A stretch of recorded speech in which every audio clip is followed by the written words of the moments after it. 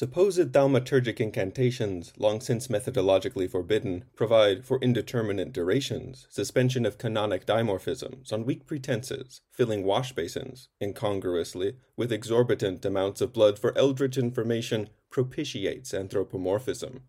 Besides, Beelzebub must favor sugar. And how about alleged mandatory Sabbaticals and dismal purgatory for barely cursing? Don't imagine jurors, hypocrisy means reciprocity, will recommend your virtuosity.